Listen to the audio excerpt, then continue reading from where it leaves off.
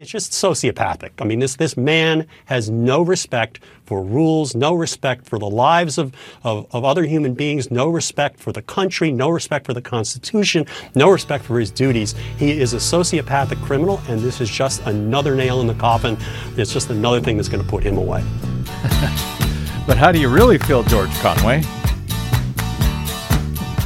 How does Kellyanne feel? Well, I don't know why I came here tonight. That's why. I got the feeling that something ain't right. Actually, it's pretty good. I'm so scared in case I fall off my chair. And I'm wondering how I'll get down the stairs. Clowns to the left of me, jokers to the right. Here I am, stuck in the middle with you. I am. And happy about it. From Pacifica Radio in Los Angeles, this is the BradCast, as heard on KPFK 90.7 FM in LA. Also in California in Red Bluff and Redding on KFOI, and Round Mountains KKRN. Up in Oregon on the Central Coast on KYAQ, Cottage Grove's KSO, Eugene's KEPW, Lancaster, Pennsylvania's W News, Maui, Hawaii's KAKU.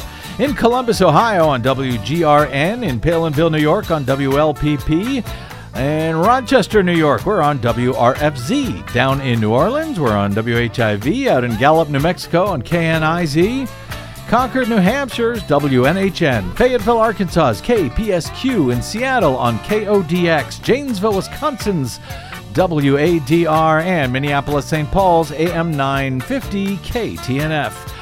We stream coast to coast and around the globe every day on the internets as well, on the Progressive Voices channel, Netroots Radio, Radio for Humans, NicoleSandler.com, Radio Free Brooklyn, No Lies Radio, Verdant Square Radio, Detour Talk, and almost all of your favorite podcast sites. We're downloadable. Blanketing Planet Earth. I'm Brad Friedman, your friendly investigative blogger, journalist, troublemaker, muckraker, and all-around swell fellow.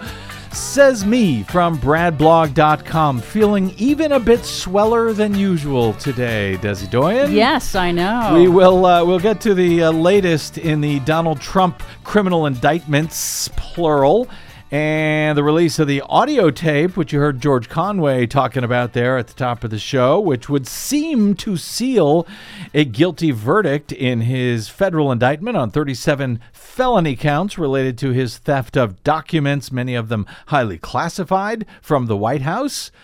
But as encouraging as that news may be, it was the ruling from the U.S. Supreme Court. A long-awaited ruling on Tuesday that has, frankly, me breathing a huge sigh of relief today. Not just you, I think pretty much everybody who understood what was at stake, not just in the United States, but potentially around the world as well. This is one that we have been warning about for almost a year now as the most troubling potential ruling that could have come out of our corrupt, stolen, and packed right-wing SCOTUS majority this term. And the good news is, the good guys, the ones that believe in democracy and voting rights, yes, all around the world, in fact, have won this case on Tuesday. And it is huge, if only for what it won't allow right-wingers to get away with when it comes to a far-right fringe constitutional theory that Republicans of late, Trump MAGA Republicans, have been trying to get to the Supreme Court for a majority ruling for some time now.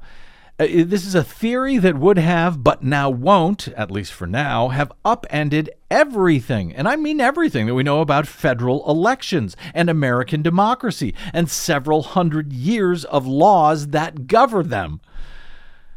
I've been making the case in recent weeks as the final decisions from this year's term at the Supreme Court have come in that the court is holding. That, in surprising ruling after surprising ruling in recent weeks, enough of the right-wingers on the 6-3 right-wing court majority have been joining the liberals to come to, frankly, correct, reasonable decisions on a number of major cases, most notably when it comes to voting rights. And on Tuesday, well, they did it again. The Supreme Court ruled that state courts can act as a check on their state legislatures in redistricting and every other issue affecting federal elections, soundly rejecting arguments by North Carolina Republicans that could have transformed contests for Congress and the presidency. As AP reports the Supreme's ruling today, the justices, by a 6-3 vote with Chief Justice John Roberts, joined by Brett Kavanaugh and Amy Coney Barrett, all joining the court's 3 liberals, upheld a decision by North Carolina's Supreme Court that struck down a congressional districting plan in the state, which the state Supreme Court had found to be an unlawful partisan gerrymander under state law.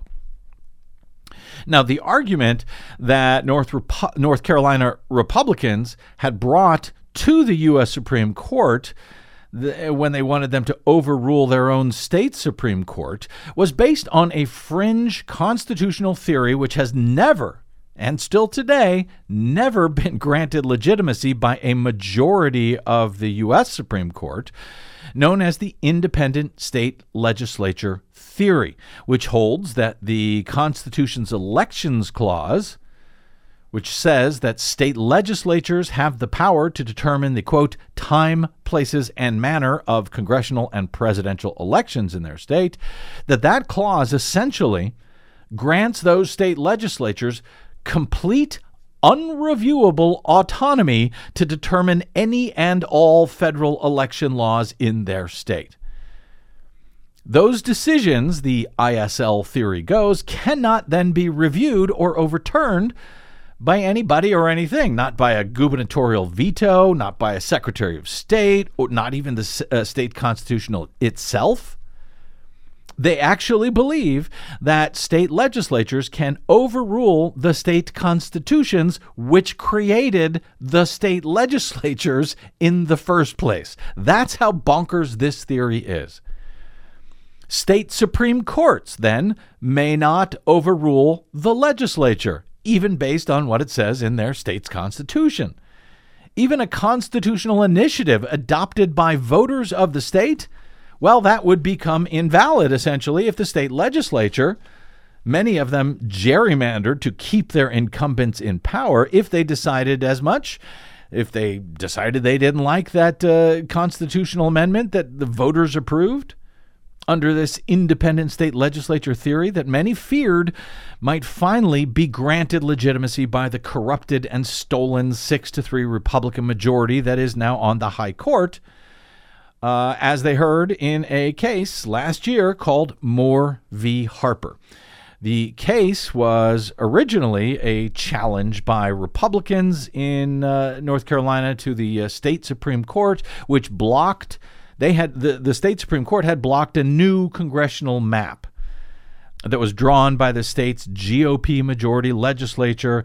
The state Supreme Court found it to be an unlawful partisan gerrymander under the state's constitution. And so Republicans took that matter to the U.S. Supreme Court to argue that their state Supreme Court had no right to block their maps, no matter how they drew them under state law. That the U.S. Constitution's Elections Clause somehow gives the legislature the right to do whatever they want when it comes to federal elections. And nobody can stop them. And I know this seems nuts. I mean, it really does, but this is the argument that they were making. And you know, for good reason, many of us feared that the right-wingers on the high court would agree with them. Which, by the way, would mean state legislatures could even determine presidential electors in a presidential election, even if the voters in that election had decided that they wanted a different candidate because, you know, the state legislature gets to decide everything.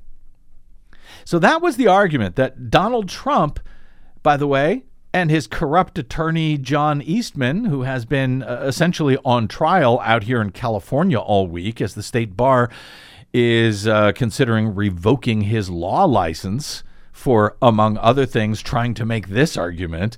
But that was the argument that Trump and Eastman and others were trying to use to convince state legislators back in 2020 that they had the power to do after the 2020 presidential election, that state legislatures in Georgia or Arizona or Wisconsin could simply overrule the voters.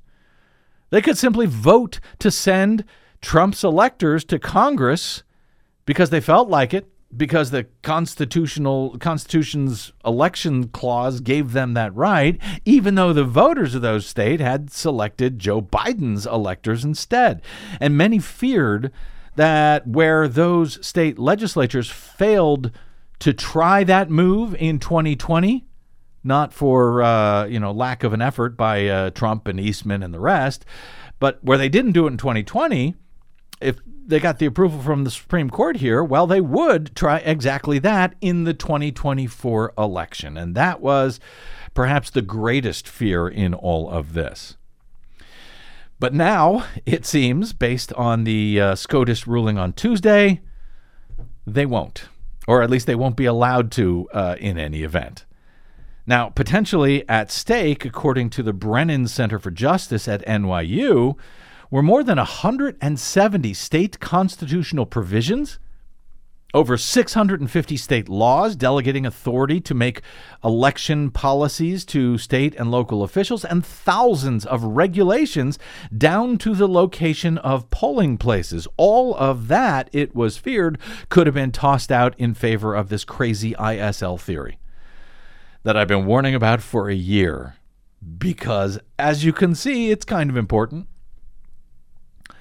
The North Carolina, in the challenge there was to a court-drawn U.S. House map that had produced 7 seats for each party in last year's midterm elections in a highly competitive state. North Carolina is just about as evenly split as possible politically, compared to any other state in this country.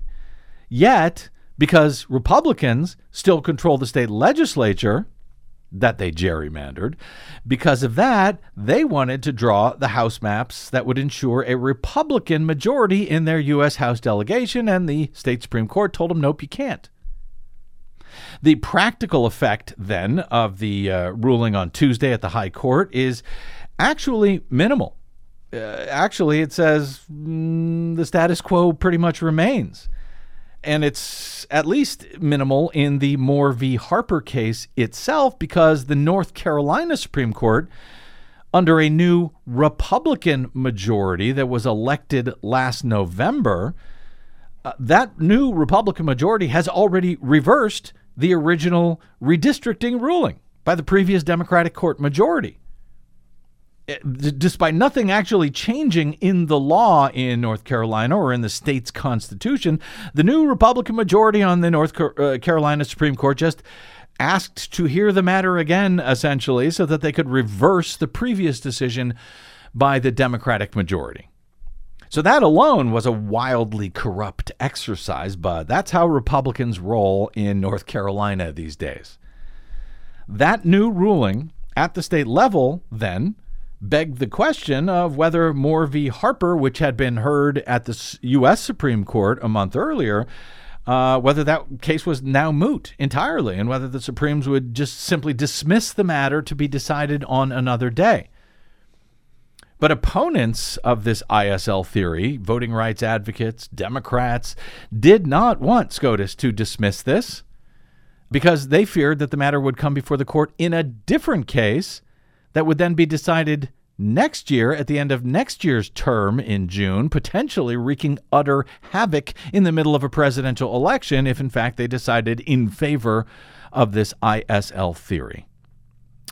Justices Sam Alito, Clarence Thomas, and Neil Gorsuch noted in their dissenting opinions that they would have dismissed the case because of the intervening North Carolina court action, that they were no longer needed to make a decision here because there was no longer anything to be decided. But Chief Justice John Roberts worked his magic and found a way to still rule on this case, even though, frankly, Alito, Thomas, and Gorsuch are kind of right. It was kind of moot, the challenge that was brought, because it had already been reversed in North Carolina. But Apparently, Roberts wanted to get this decision out of the way now instead of next year. I, for one, am glad that he wanted to get You this should be. particular thing on the Yes. books before Yes. 2024. Yeah, because there is another redistricting case out of Ohio that is still pending, and that could still come before the court if the justices have more to say about all of this before next year's elections.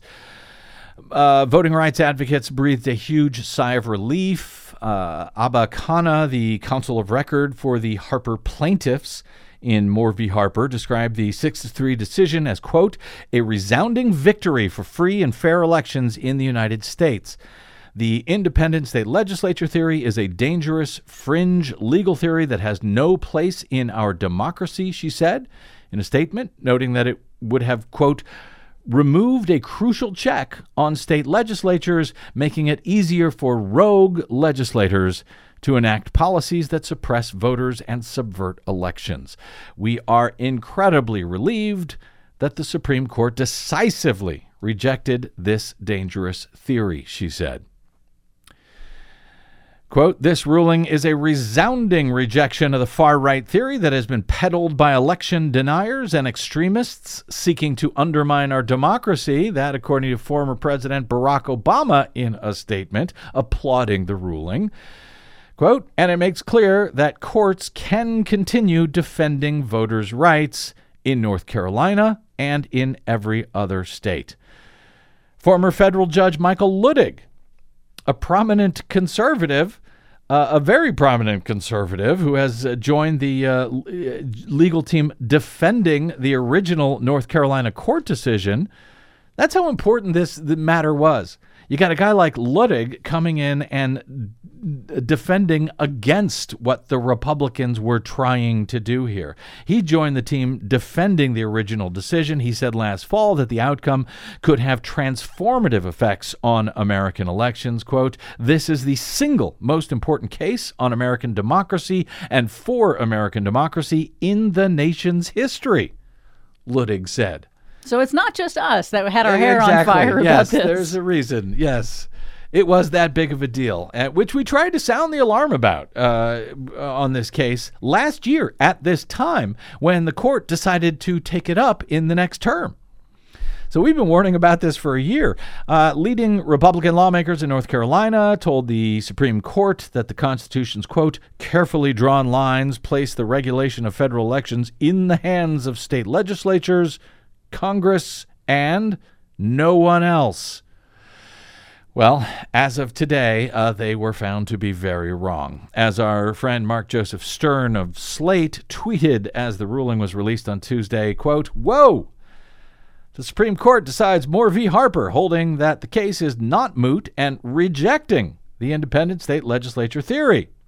He said the decision is a huge victory for democracy, ensuring that states can continue to review election laws enacted by state legislatures under state constitutions, and that federal courts do not have freewheeling power to meddle in state election schemes.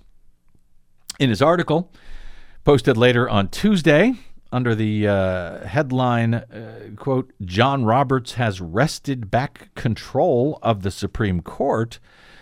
This is his article at Slate. Mark Joseph Stern described the ruling as having, quote, firmly quashed this nefarious idea of the independent state legislature theory, noting Roberts' opinion affirmed the constitutionality of important reforms like citizen-led redistricting commissions. That seemed imperiled by the court's hard right turn. In fact, a number of states around the country have either the legislature has created it or a ballot initiative has been adopted by voters that would take the idea of redistricting out of the partisan hands of the state legislature and hand it to an independent citizens group. Of course, those would have been made unlawful if a state legislature felt like it under the ISL theory. But now, yes, those are allowed to move forward. At the same time, however, Mark writes, Roberts preserved his own court's latitude to rein in state judiciaries that the court's conservative majority might determine to have gone too far beyond the bounds of state election law.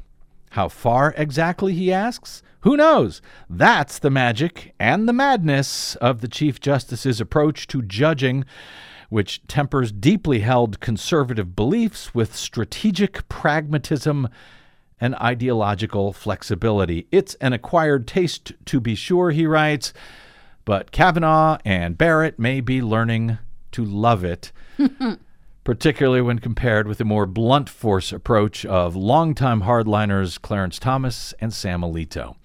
If you want to win the Chief Justice's vote, Mark writes, you do not ask him to diminish the power of courts, which, of course, a ruling in favor of ISL theory would have done exactly that. Mark concludes, so far this term, Roberts is once again in the driver's seat, and the court is acting a lot more like a court than this time last year. It's too early for grand conclusions, but it sure looks like a majority of the justices want us to know that they are backing away from the brink. And that would perhaps be the best news of all. Now, Indeed. Desi Doyen, as we have seen case after case in recent weeks from the Supremes, with enough right-wingers being peeled off to join the court's liberals in the majority on the Voting Rights Act, racial gerrymandering, protection of Medicaid, Joe Biden's right to set rules for immigration, etc. You've been worried that those early good news rulings were simply cover for horrific rulings to come as this year's term winds down at the end of the month. One of those rulings that you and I had both feared were being, sort of masked by those earlier nice rulings was Moore v. Harper and the ISL theory. Can we breathe a sigh of relief here yet? Yes, I think I think we can. At least U.S. democracy is saved for the moment. moment. There are, of course, some other cases still waiting to come out that, depending on how they play out, they will harm people and vulnerable groups. But hopefully we'll see. We'll see if the Supreme Court decides to look reasonable and moderate there as well. Sort of the three big cases left, affirmative action and in college admissions, that could be overturned. We will see. Joe Biden's student loan plan to wipe away or reduce debt held by millions of Americans. But if that's wiped away, the administration had said they will try again, I think, through another means. And another one of these dumb issues of religious rights in Colorado, where you have a religious right to discriminate against people you don't like. Yeah, not to bake a cake this time, but a web designer who doesn't actually design wedding websites yet, but she wants to, and she's afraid if she does, she'll have to make them for same-sex couples as well. Oh, the horror. So we'll see what happens. To be sure, as you say, it could affect a lot of people and in negative ways. But frankly, these are all sort of, right-wingy decisions that could come from the courts. As far as I'm concerned, the huge ones upholding democracy itself, well, maybe we've dodged those bullets, at least for this term. We shouldn't have to dodge bullets, but I'm glad that this time we have. All right, coming up later, Desi Doyen and her latest Green News report. But first, let's take a quick break, and we'll come back, chit-chat a bit about that audio tape obtained and released by CNN on Monday night of Donald Trump purportedly showing highly classified Iran attack war plans to a couple of book authors. No big thing. That's next, as we will be joined by attorney and former U.S. Army Captain Keith Barber. That's straight ahead on the BradCast. I'm Brad Friedman.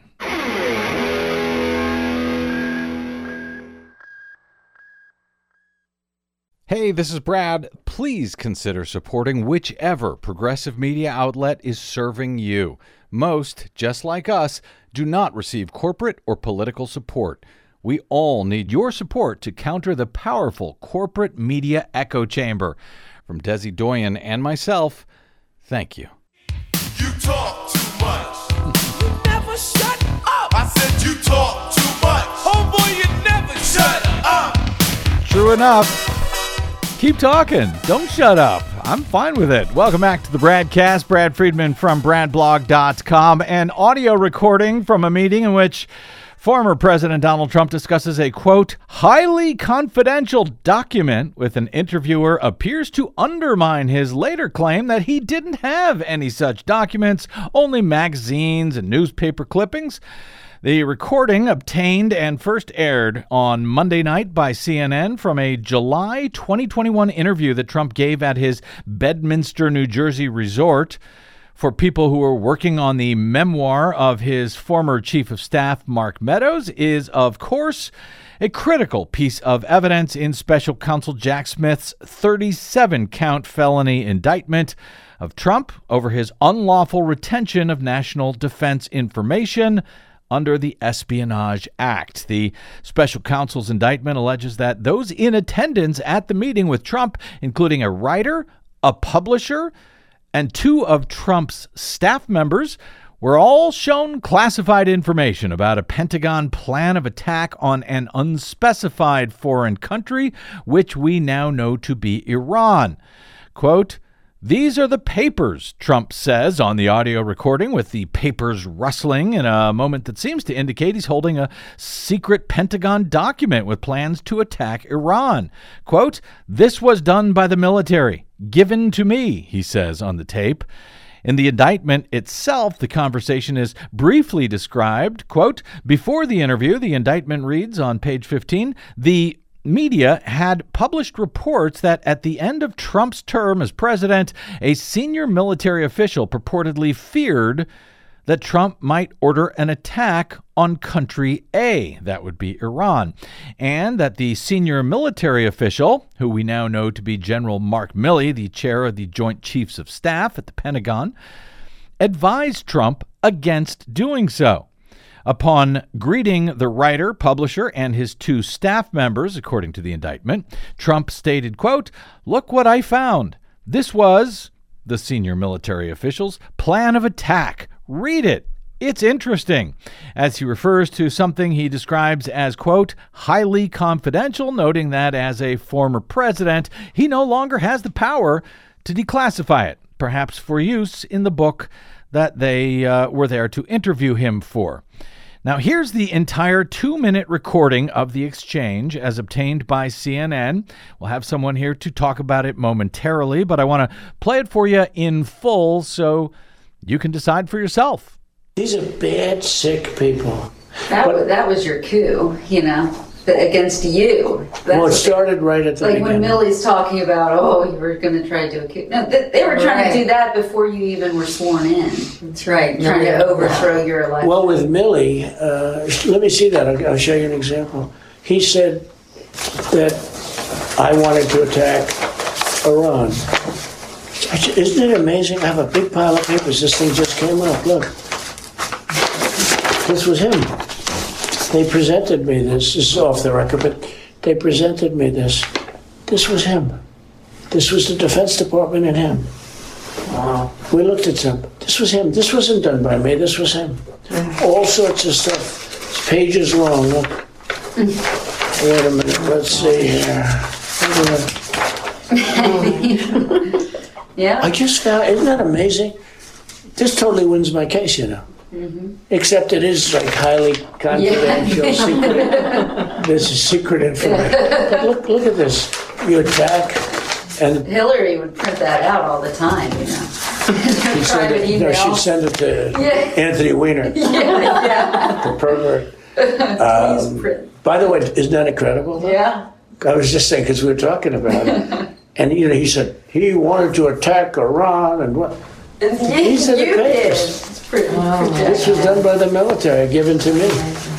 I think we can probably, right?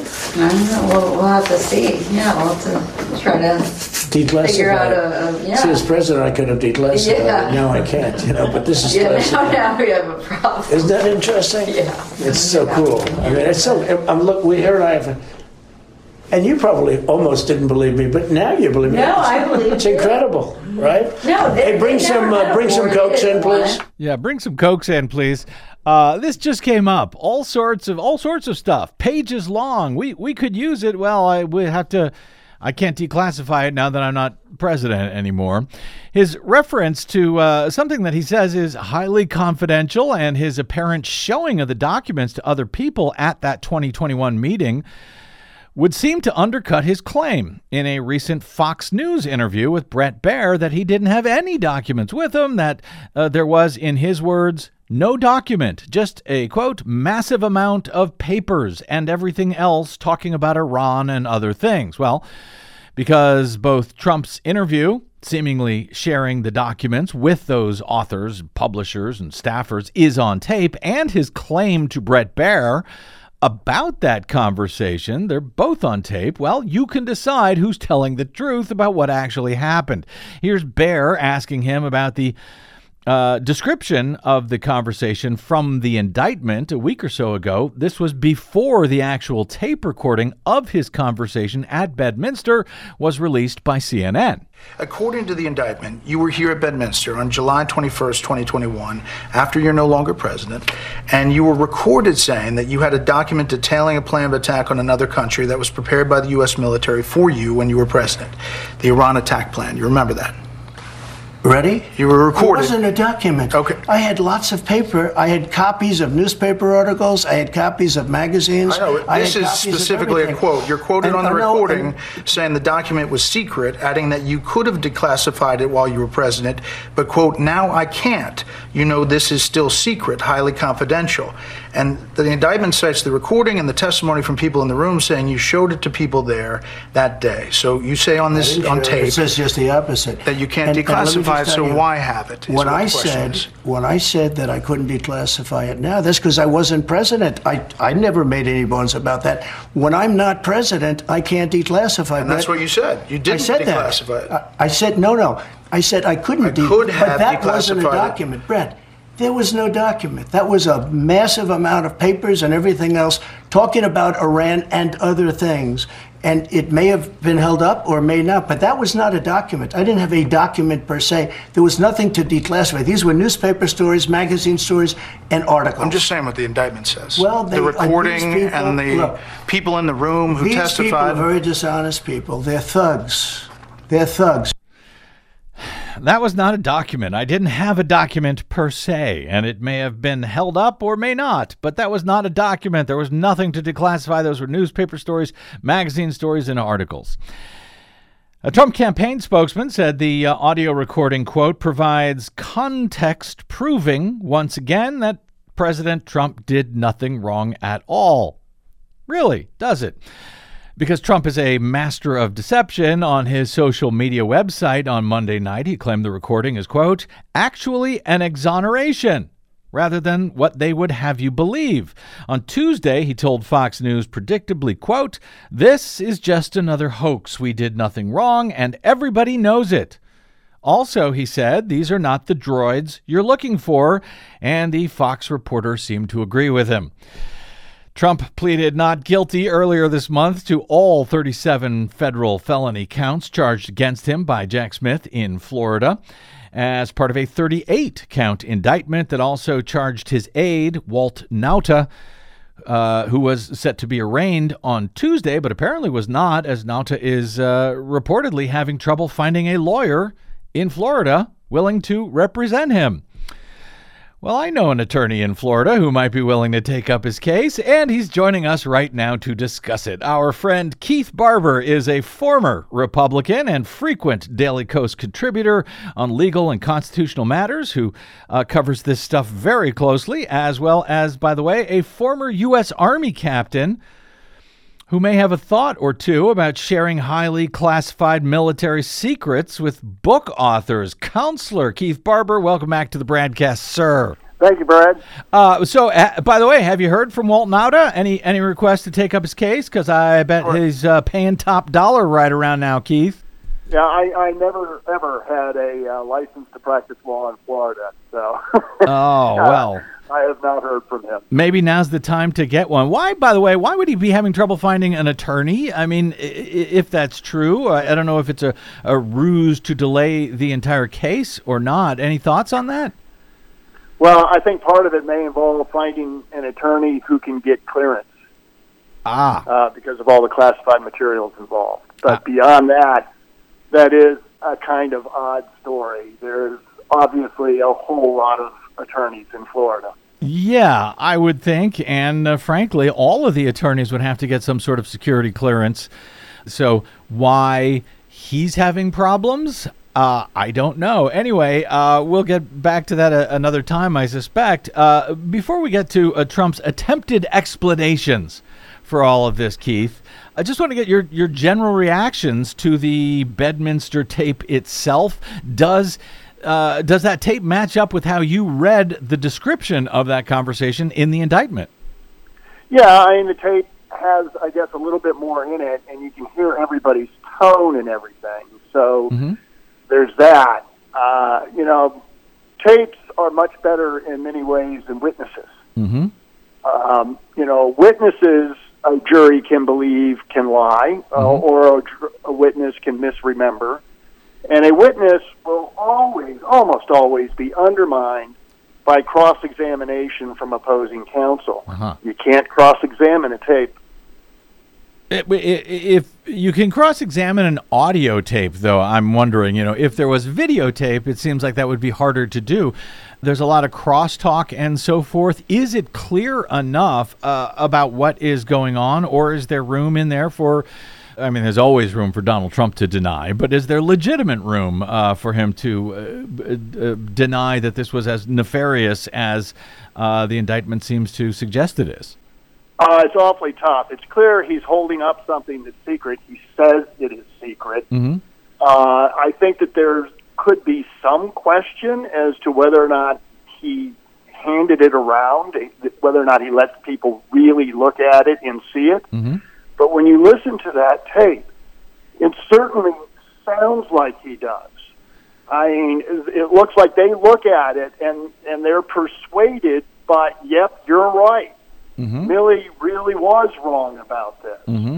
And, what you'll also have in addition to the tape is the people who were there testifying as to what they saw happen. And that combined with the tape is really going to put the prosecution story together and back it up. And I suspect that those folks, I don't know who they are, but I suspect they don't have quite they're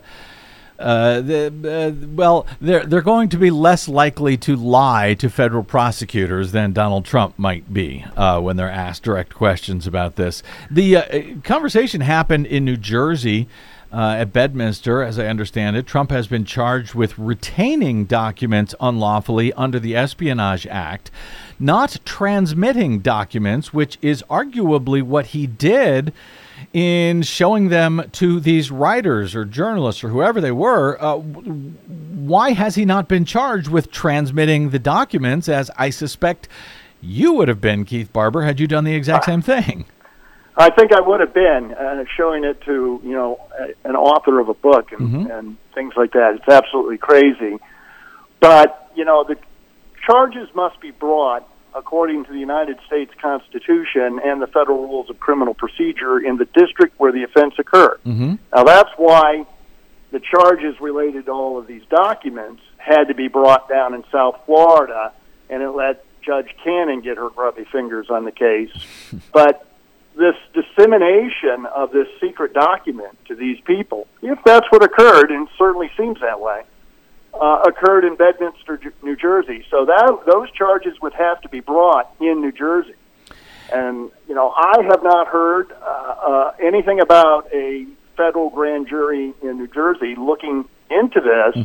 But then again, we did not hear about that one in Miami until very close to the release of the indictment. True. So yeah, it's possible that it could happen, but it would be in New Jersey. Well, he was traveling with these documents, apparently, if this is true, across state lines from Florida to New Jersey and maybe back again. We don't know for sure, I guess, because we don't actually know where that document that he's referring to in that tape actually is now, apparently. But would there be additional charges that he could also face for transporting the documents like that? Yeah, though the bigger concern would be the dissemination of them. I mean, he obviously moved them originally from Washington, D.C. to Mar-a-Lago, and I think that's being looked into as well. I'm not sure they're going to be charged with that. But he treated him as his own and put him in his luggage and flew him up from Mar-a-Lago to Bedminster, when he summered up there, and then had this meeting and sat down with these people and said these incredible things. But, you could have, I suppose, a multi-jurisdictional crime occurring there, though I think that Smith would kind of want to keep it clean and just charge him in New Jersey for that dissemination, if it's a chargeable offense. Mm-hmm. Do you get the sense that he is trying to be as, you say, clean, as sort of simple as possible in order to move this case along as quickly as possible and avoid any sort of appeals processes, charges of politics, etc., that he's basically giving him better treatment than you or I would receive had we done the exact same thing? I think that he's trying to reduce risk. There might have been some tenuous arguments by which he could have brought the charges he just brought outside of South Florida and avoided the risk that he had to know he was taking, that Cannon would get the case. But he also knew that if he did so, he'd be challenged on it. There'd be allegations of forum shopping, judge shopping. Well, one thing that Smith cannot be accused of in drawing Cannon as a judge is judge shopping. That's for sure. In the interview that Trump did with Fox's Brett Baer about a week or so ago, that happened before the release of the actual Bedminster tape, Trump was asked about these particular documents and this particular recorded conversation before it came out. He claimed there was no document. It was only a stack of newspapers.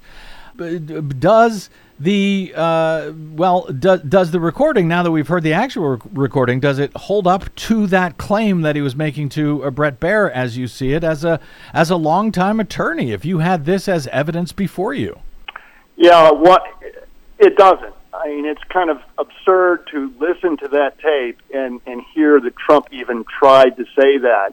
And I understand in a more recent interview with Fox, he didn't go as far as saying that, but he said something to the effect of, well, nobody in the room seemed to feel like we were doing anything wrong. Right.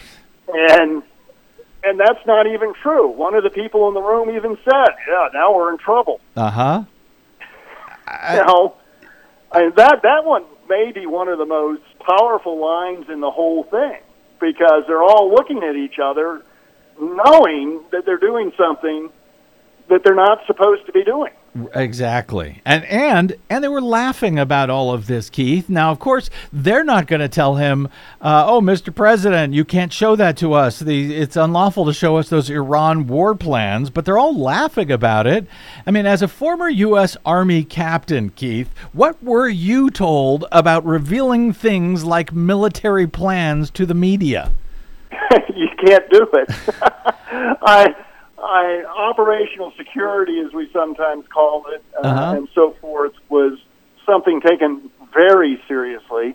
We did not joke about it when I was involved, and I remember going and receiving classified briefings on our war plan for the first Persian Gulf War, and hearing a week or so in advance about the plans for the left hook that everybody talked about and became famous. It's not like I came home and discussed that with anybody. But what if you had done so? What if you had talked to a book author or a journalist about those plans?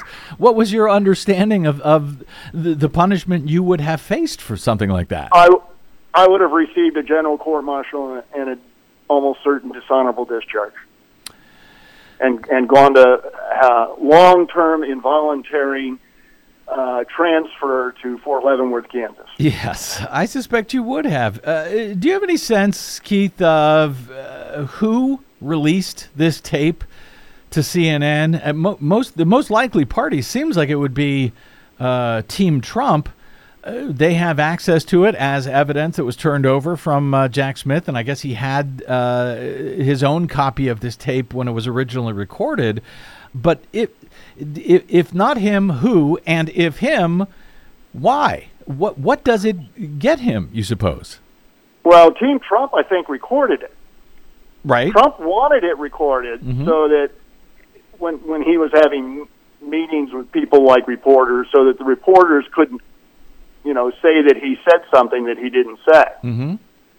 So it was, long before Smith got it, somebody else recorded it. Now, I've heard two stories there. That was one of the Trump people, or perhaps it was the publisher recorded it. But either way, obviously, well over a year goes by between when it was recorded and when we first hear about it. Who knows who, it was shared with afterwards by whoever recorded it. And this was, this could just be out there amongst all sorts of different people who passed it around, and one of them that got it decided to turn it over to the media. Are you I think the least likely possibility is that the Department of Justice leaked it.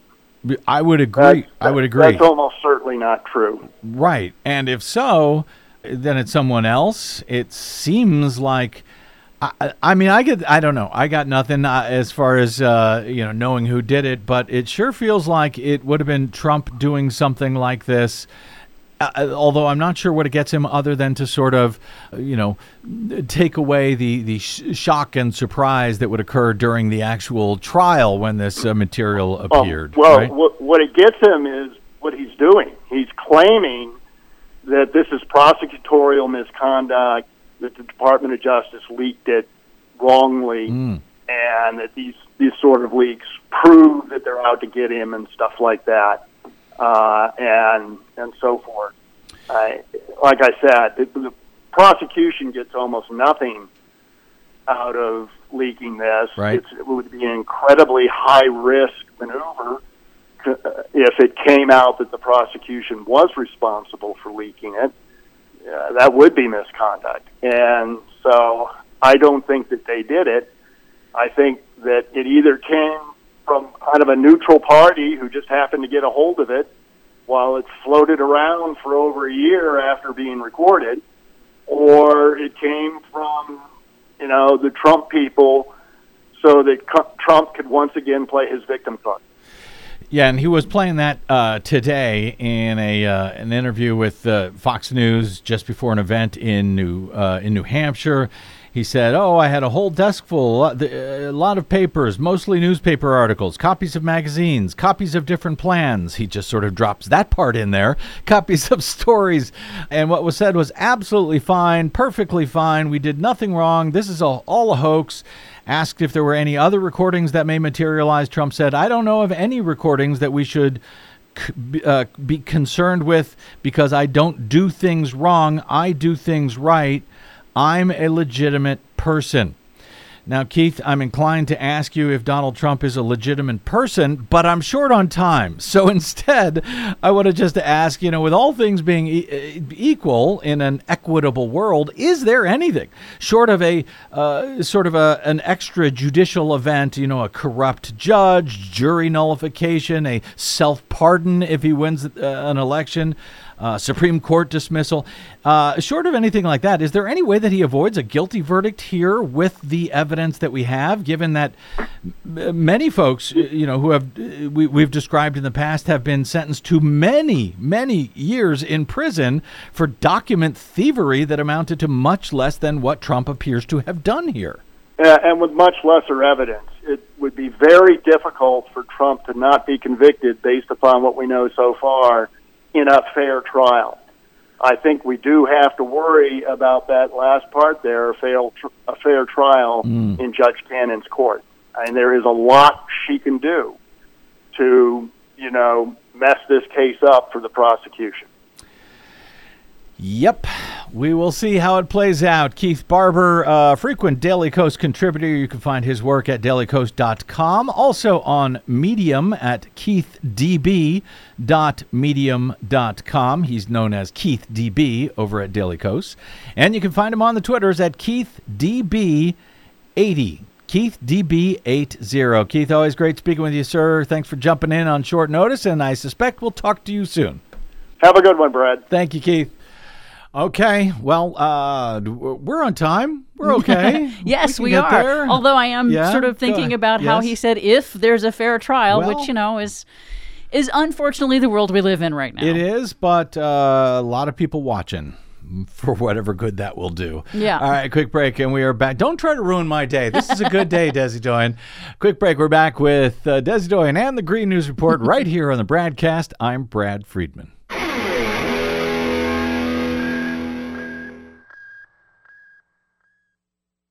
The BradCast and the Green News Report are 100% independent, 100% listener-supported. But we can't do it alone. We need you. Please help us bring real facts to listeners at independent stations around the nation. Please drop by bradblog.com/donate. That's bradblog.com/donate. And thanks.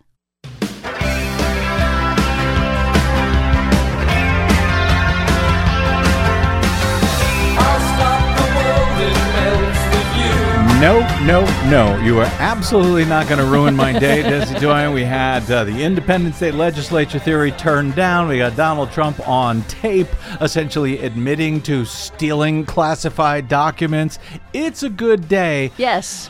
No matter what's in your Green News Report coming up. What did you say it was in Texas? Hotter than Morocco? It's hotter in Texas than it is in Morocco. It's hotter than Texas than over 99% of the planet during the peak of this heat wave. All right, here comes Desi Doyen trying to ruin our day in our latest Green News Report. Please do what you can to conserve energy. Conservation helps the grid. Extreme heat and deadly storms spread across much of the U.S. The rail company says that so far no environmental impact has been detected. Train carrying hazardous chemicals derails into Montana's Yellowstone River. Plus, in a lot of spaces now, in many industries, you compete and you partner. More EV car makers adopt Tesla's fast charging standard. Trust Elon Musk? Why not? All of those stories and more straight ahead from BradBlog.com. I'm Brad Friedman. And I'm Desi Doyen. Stand by for 6 minutes of independent green news, politics, analysis, and snarky comment. Republican presidential candidate Nikki Haley has a new plan to make the U.S. energy independent. We would stop controlling where they produce or how much they produce and get the EPA out of the way. We would roll back the green subsidies that have been put in place. Okay, no thanks. This is your Green News Report. All